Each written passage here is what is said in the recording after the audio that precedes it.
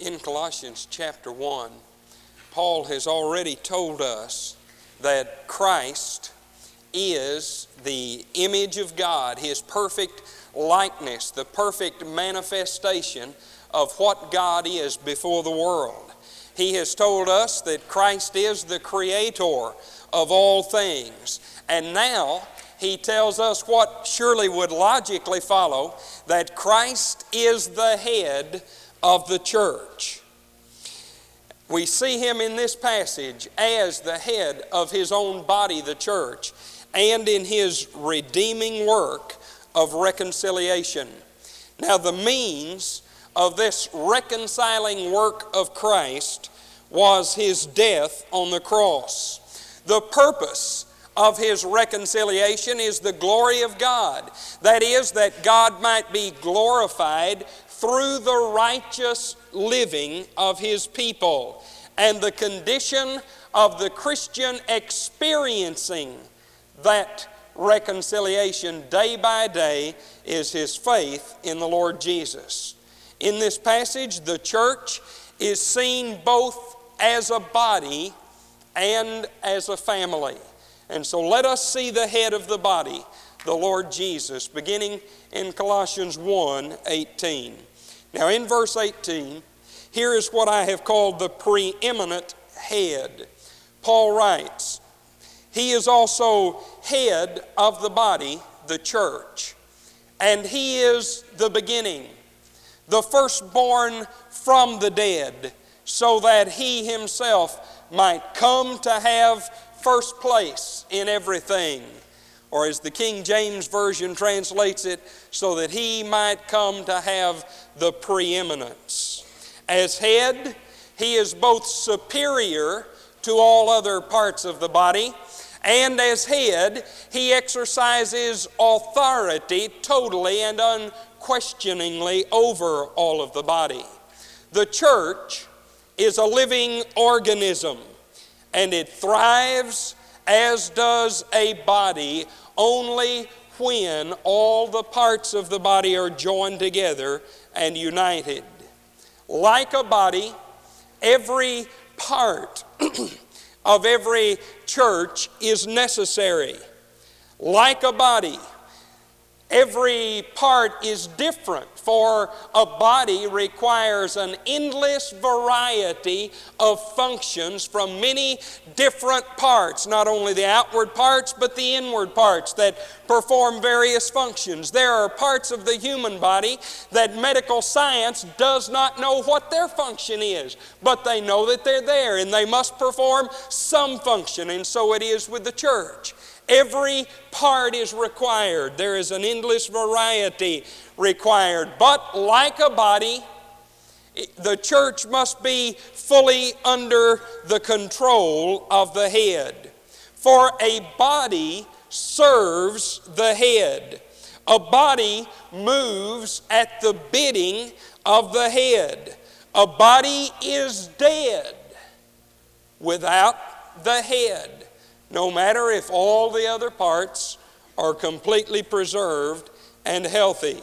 And just so the head is to the body, Christ is the guiding, directing, and dominating spirit of the true church. The true church is His. Now we need to define the terms. Paul was writing to the church at Colossae. A local church is a part of the true church. Now, there is a word that has been taken away from us. It is the word Catholic. All of the old Baptist statements of faith from the 17th and 18th centuries say we believe in the Holy Catholic Church, the body of Christ. But in those confessions of faith, the word Catholic has a little c, and it means universal church. You see, Christ does not have many bodies. He has one body, and everybody, no matter what denomination, no matter what race, what language, what nation, who belongs to Christ belongs to the church. And then in a locality, a local church, a baptized body of believers becomes a part, a representation in that locality of the church. The true church is His, and all who truly belong to Him are a part of His body. In the true church, every word and every action must be controlled and governed by the instructions that Christ gives us. Now, does it not follow that if we are a part of the body and if we are to serve the Lord Jesus Christ, we can only do that as we obey Him? If He is the head, the body can only function as it obeys the head. And where and how do we find out what He has to say? In His Word. It is only through obeying Christ that we function as He would have the church to function, and it is only through His Word that we find out what He has to say. We cannot know truth. We cannot act correctly.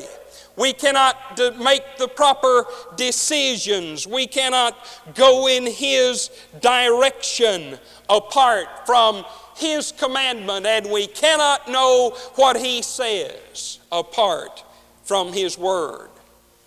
By undisciplined, careless, and self-willed living, a church can become unfit to be His instrument in its locality.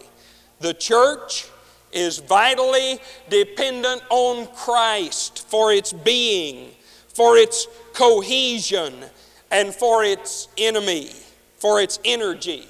He is the maker of all things. And is it not a wonder that the maker of all things is our Savior and our friend? The God, the agent of creation, the perfect likeness of the Father, who made everything that has ever been made, everything that was ever created, is the same one who loves us and is our friend. Christ is the head of creation, as Paul has told us in the previous verses of this chapter, because He made creation. Creation was created to be His. And He is the head of the church because He bought the church with His own blood on the cross. He works in this world only through His body, the true church. He is the beginning, we are told. Now, the word beginning in the Greek means more than simply He was the first one that came along in point of time. It means that He is the originating source of the church. He is the original source from which the church came.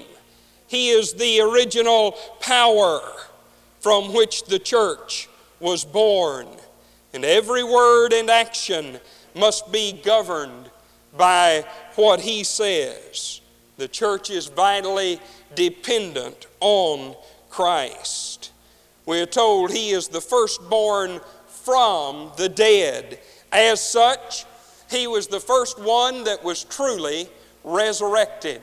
I remember what an excitement it was for me to finally understand what the resurrection really meant.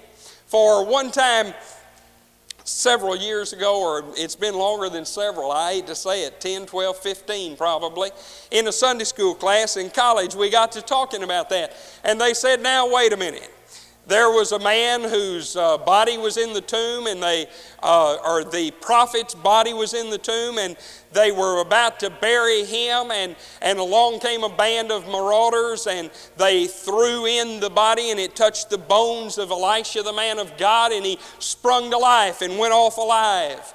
Jesus raised Lazarus from the dead, even though he'd been dead for 4 days. We got to talking about it. Jesus touched the hand of the little girl and said, I say unto you, maiden, arise. And she got up and arose. It says that when Christ was crucified, the earth trembled and the sky was darkened and tombs were opened and the holy men of old walked the streets of Jerusalem. But they were not resurrected, they were resuscitated. For you see, old Lazarus was just as good as new when he came out of the tomb, but good as new is not very good at all. For in a short period of time or a long period of time, sooner or later old Lazarus got sick and died again. But Jesus was raised from the dead, never to die again, in a body not subject to decay, not subject to death or disease, in a perfect and permanent and eternal resurrection body. He is the firstborn from the dead. And we share within the resurrection life of the Lord Jesus because of our union with Him. And then Paul says, in order that, or so that, He Himself, He specifically, that is emphatic, He Himself and only He might come to have first place in everything, or the preeminence in everything. He is supreme. He has conquered all. And the question that Colossians 1:18 gives to the church is, does He have first place in all things? The answer is yes, if we are like Christ. If we do what He says, if we obey Him. And the answer is no, if those things are not true. The song sung a moment ago says, so send I you. Jesus said to His disciples, as the Father hath sent me, so send I you. How did the Father send Jesus? That's the way that He sends us. How did the Father send Jesus? He sent Him to obey His words. Jesus said, even though Jesus was the heir of the throne of the universe, Jesus says twice in John chapter 5, or 3 times, John 5, John 6, and John 12, that even He did not do what He wanted to do, but He did what the Father told Him to do. And yet we find ways to rationalize doing what we want to do in direct contradiction to what God says. Does He have the preeminence? He either does or He doesn't. And then in verse 19, here is the fullness of God. Now, later in this book, Paul will expand on this statement, but the statement is, for it was the Father's good pleasure for all the fullness to dwell in Him. Everything that God is, He is in Jesus Christ. All of God is in Jesus. It pleased God to give all to Christ. And we are told by the Apostle John, in the beginning was the Word, and the Word was with God, and the Word was God. The fullness of deity dwells in Him. The sum total of all God's power and attributes are in Christ. Now, the word dwell is a word that means a permanent place of abiding. When Peter was on the Mount of Transfiguration with Jesus, along with James and John, he asked the Lord a question. He said, Lord, why don't we stay here for a while? Let me pitch a tent. The word is tabernacle. It's used as a verb. Why don't we tabernacle here? Tabernacle was a tent. Why don't we pitch a tent and stay here for a while? Well, a tabernacle can be folded up and carried away.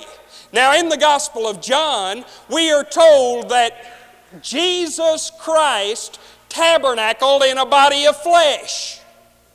We are told that He tented. His body was like a tent which could be folded up and done away with.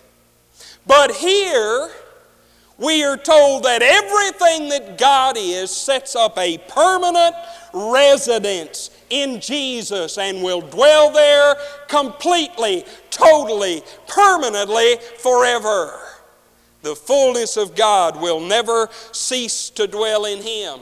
He will be the total embodiment of God's grace, God's love, God's wisdom, and God's power forever.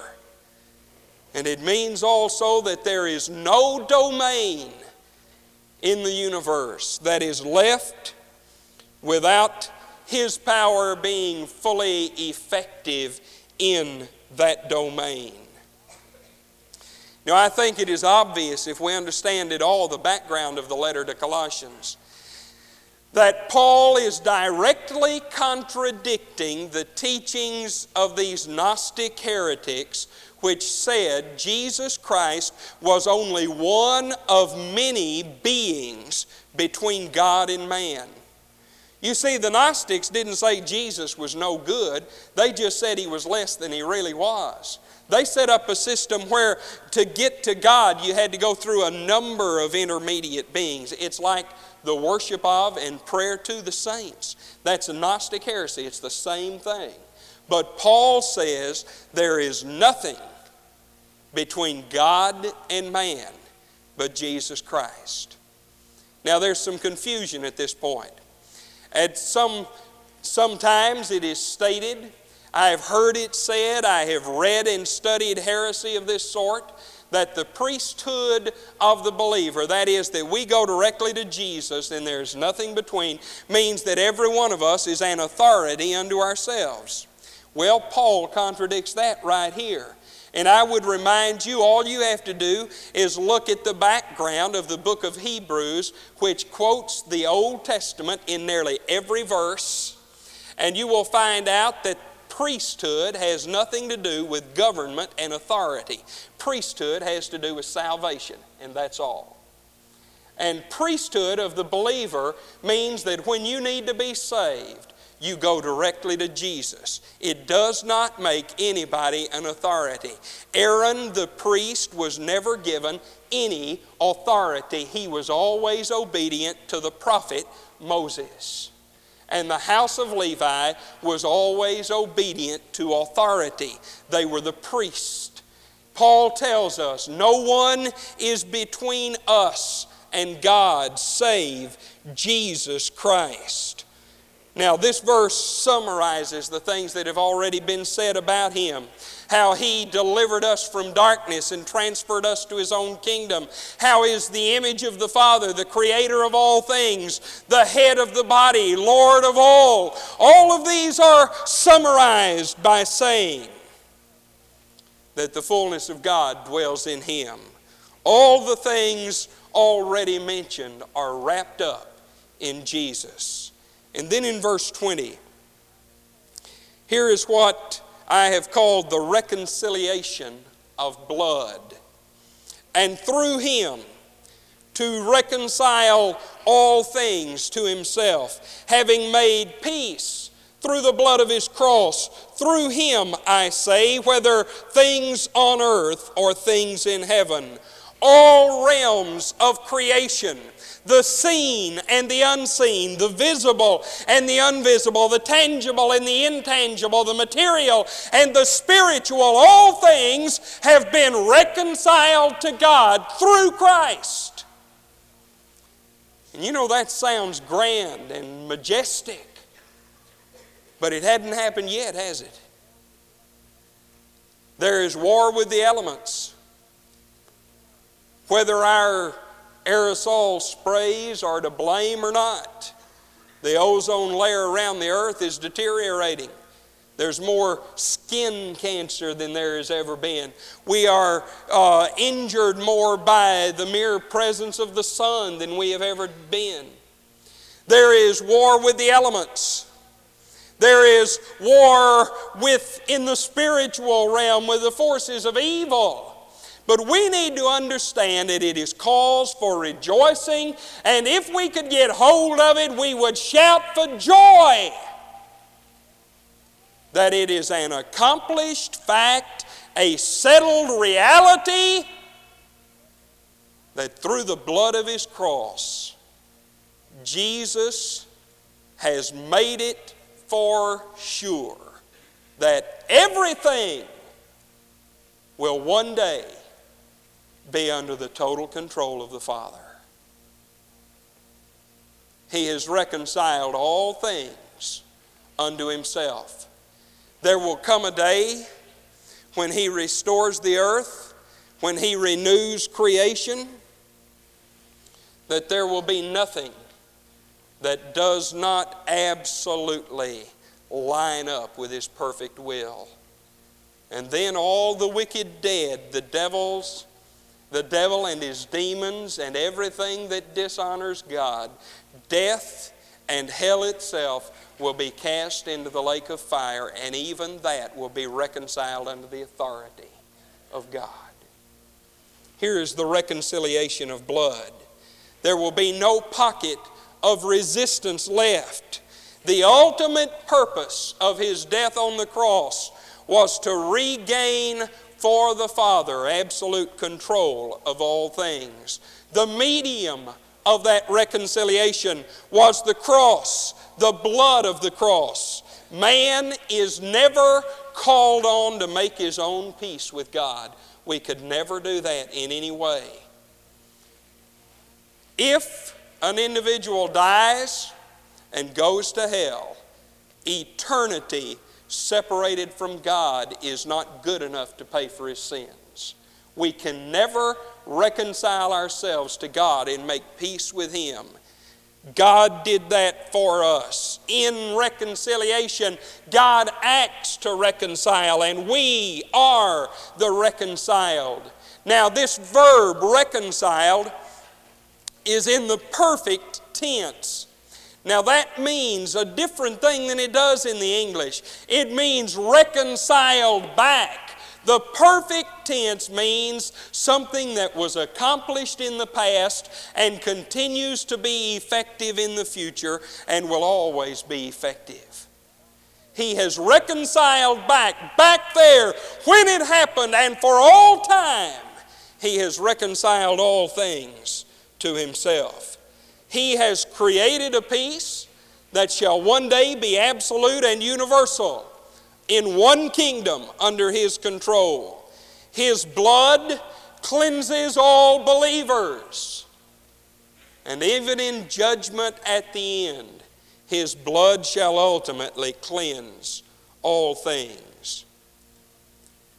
Beloved, the paramount difference between Christianity and all of the false religions of the world is this. Now listen very carefully. The paramount difference between Christianity and all the religions of the world is this. In every other religion, every one, either symbolically or literally, the believer in that religion is called on to shed blood for forgiveness. Now, in some milder forms, it may be in total devotion of the person and what the person does. But in its blatant and open forms, in the Old Testament religions that the Israelites were to destroy, even today, as was evidenced 2.5 weeks ago in Guyana, the believers are called on to shed blood. In Christianity, listen, God shed blood so we wouldn't have to. That's the paramount difference between Christianity and all other religions. The false gods always call for blood, but He gave His blood for us once and for all. We are told in the Bible that the life is in the blood. And using the Old Testament metaphor, when Christ died at Calvary, His blood ran down from His body, was gathered in God's golden bowl, and was sprinkled about an altar where it will be eternally effective, where every time you sin as a believer, God looks on the blood of Jesus and you are forgiven and cleansed and restored because of it. His blood demands steadfastness. It demands loyalty. It demands confidence in Him. Out of the wonder of our redemption through His blood is born our unshakable loyalty and the radiance of undeniable Christian hope. All realms will be subjected to Him. One day, as Paul says here, through Him to reconcile all things to Himself, having made peace through the blood of His cross. Through Him, I say, whether things on earth or things in heaven. Creation, the physical universe, has been oppressed because of the sin of man.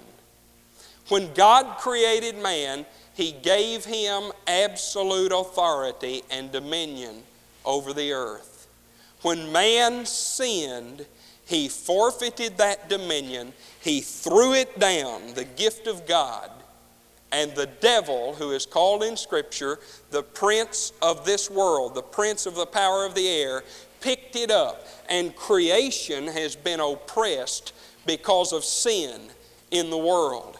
In Romans 8, Paul tells us that creation itself groans, waiting for redemption, which shall come.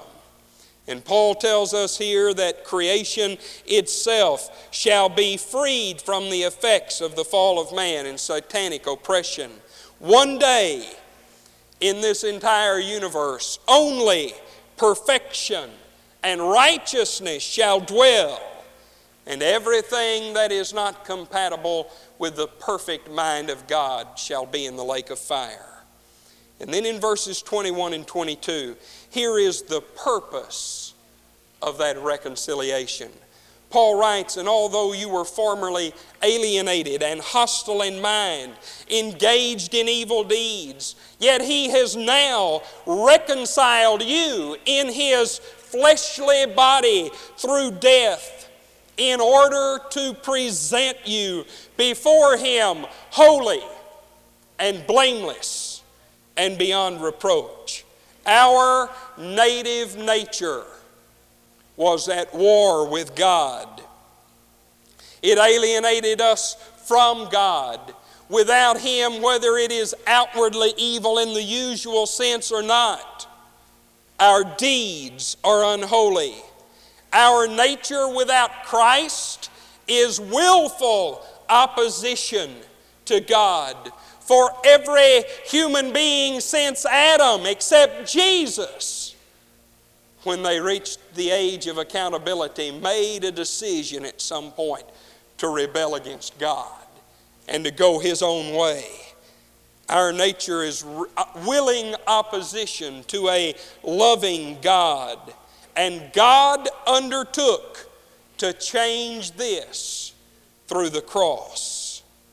It says that we were alienated from Him by our evil deeds. Now the word alienated goes along with what he said earlier in verse 13, where it says we were transferred from one kingdom to the other. The word alienated means that through our evil deeds we were transferred from one owner to another owner. What a graphic picture Paul paints. Through our evil deeds, our willful opposition to a loving God, every one of us at the point of our sin was transferred from the ownership of God to the ownership of Satan. Transferred to another owner. His fleshly body died on the cross that His spiritual body, the church, might be preserved and in the end be holy, blameless, and beyond reproach. Now notice what His purpose is for our living. Now we see all through the Bible and in this passage what His ultimate eternal purpose for us is, but in this life His purpose for us is that we be holy, that is pure spotless, separated from the world. Not isolated from the world, but separated from the world and its wicked ways. Blameless, that is in our personal conduct, blameless and beyond reproach, that is in matters of personal relationships. But I want you to notice something. He says that we are to be beyond reproach. He does not say that we should be or ever can be beyond accusation. Now, do you see the difference there? How often do we, in our desires to believe the worst, now you think about it, even when it's somebody that you love and really care about, the native human tendency is to believe the worst when you hear it. How often have you heard it said, well, if everybody's saying all of that, even if some of it's not true, all of it's not true, some of it may be true. Well, let me ask you this. Did anybody ever live that was accused more vilely and awfully than Jesus was? Was there any truth to it? Did any Christian minister ever have more trouble in the ministry than Paul had? Was there any truth to it? You're right, beloved. Where there's smoke, there's fire. The fire of an ungodly, satanic tongue. That's what the fire is. We're to be holy. We're to be blameless. We're to be beyond reproach. We will never be beyond accusation. For they accused our Lord also. His death created the unity of the true church, and the true church is unified. In the book of 1 John, though his terms are not the same, John says, in effect, using Paul's terms, those who behave as though they are not a part of the body, it is because they are not part of the body. He said they went out from us because they were not of us. Now the language here is designed to counteract the false teaching that Christ was not fully human. We're to be blameless in matters of personal behavior, beyond reproach in matters of personal relationships. And then notice in verse 23, here are the true disciples. Paul writes, if indeed you continue in the faith, firmly established and steadfast, and not moved away from the hope of the gospel that you have heard, which was proclaimed in all creation under heaven, and of which I, Paul, was made a minister. Now, he does not say by the word if that we will lose our salvation. He has said things that contradict that in many ways in this one chapter. What he is saying is that we may lose our reward. 1 Corinthians chapter 3, verses 11 to 15. Make a note of it. Look it up. Read it. Where he says those who are faithless in their Christian living will be saved, yet so as by fire. Now the tragedy of a lost reward is not something that we lose. For we are told in the book of Revelation that all of our rewards one day will be laid at the feet of Jesus. You see, it's nothing for us. It's nothing that we'll possess, nothing that we keep. Everything we're rewarded for and with will be given to Jesus. And the tragedy of a lost reward is to come before the throne one day with nothing to show for a life that was supposed to have glorified God. How much God's work depends on those who will not give up. We must be steadfast and immovable in response to Him who never lets go of us. The Colossian church was being troubled from within, and the occasion of this letter is to see if they would resist, if they would stand for God. Paul voices a certainty that they will, but the question is, will we? If not, then we will not be blameless. and beyond reproach. In the book of Ezekiel, we are told that we are to stand and speak the truth to those who need to hear it. And then, if they refuse to receive it, we have exercised our responsibilities before God. But we will be guilty of their blood if we do not. In 1 Corinthians chapter 3, as I mentioned, we are told that we can lose our reward. Back in verse 7, verses 7 and verse 23 have something in common. Now, in both verses, Paul talks about the commandments of the Lord, the word of the Lord, the ways of the Lord. In verse 7, he said they had learned it from Epaphras. Epaphras was the pastor of the church. In verse 23, he said, of which I, Paul, was made a minister. And he is saying, as he has said so many times in all of his letters, that to be responsive to God is to be responsive to those whom God sends to minister His Word. What great truth is revealed here. He who is the image of God made peace through His own blood on the cross. Now, He is our exalted head. We are His body, united with Him. As such, we follow Him. We obey Him. He must be preeminent.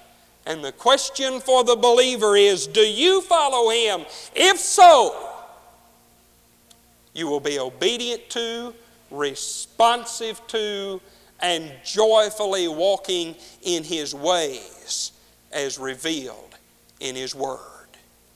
He is the head of creation because He made it.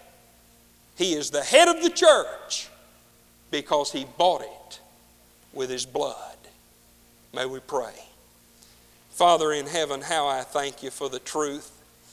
It seems every time we cast in the line to measure the depth of truth that Your Word reveals, we never can find the bottom. It just gets deeper and deeper and deeper. Father, I thank You for the confidence and the loyalty and the faithfulness that is born in us when we realize that it is an accomplished fact that all things belong to the Son. Now, Father, there are some here in this room today who do not know Jesus personally. Father, the one who shed His blood, the Creator, the Savior, is not in their lives and in their hearts. Father, I pray that by the convicting power of Your Holy Spirit, You would press to their hearts the truth that only Jesus can save. That You would draw from them right now confession and repentance so that they may be saved.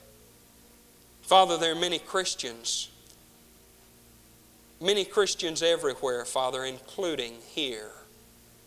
Many of us at many times, all of us at some times, Father, who by self-will and careful living careless living bring shame to the name of Jesus. Father, forgive us. May we realize that if we're part of the body, then we'll be totally responsive to the head and obedient to its commands. Father, there are those here who need to be active in serving You, and they're not at this time. Lord, I pray that if You need to bring their lives into this church, that You would do that. Father, I just pray that we will be responsive collectively, individually, to Your ways, to Your Word, to Your will, so that when that day comes, we'll have something to lay at the feet of Jesus to add to His glory. Father, You know our hearts. You know our needs. What You would have us do, I pray for grace and courage to do it now. I thank You for what You are doing because you've promised to do it through the ministry of the Word. And I thank you for what you will do. I pray in His name. Amen.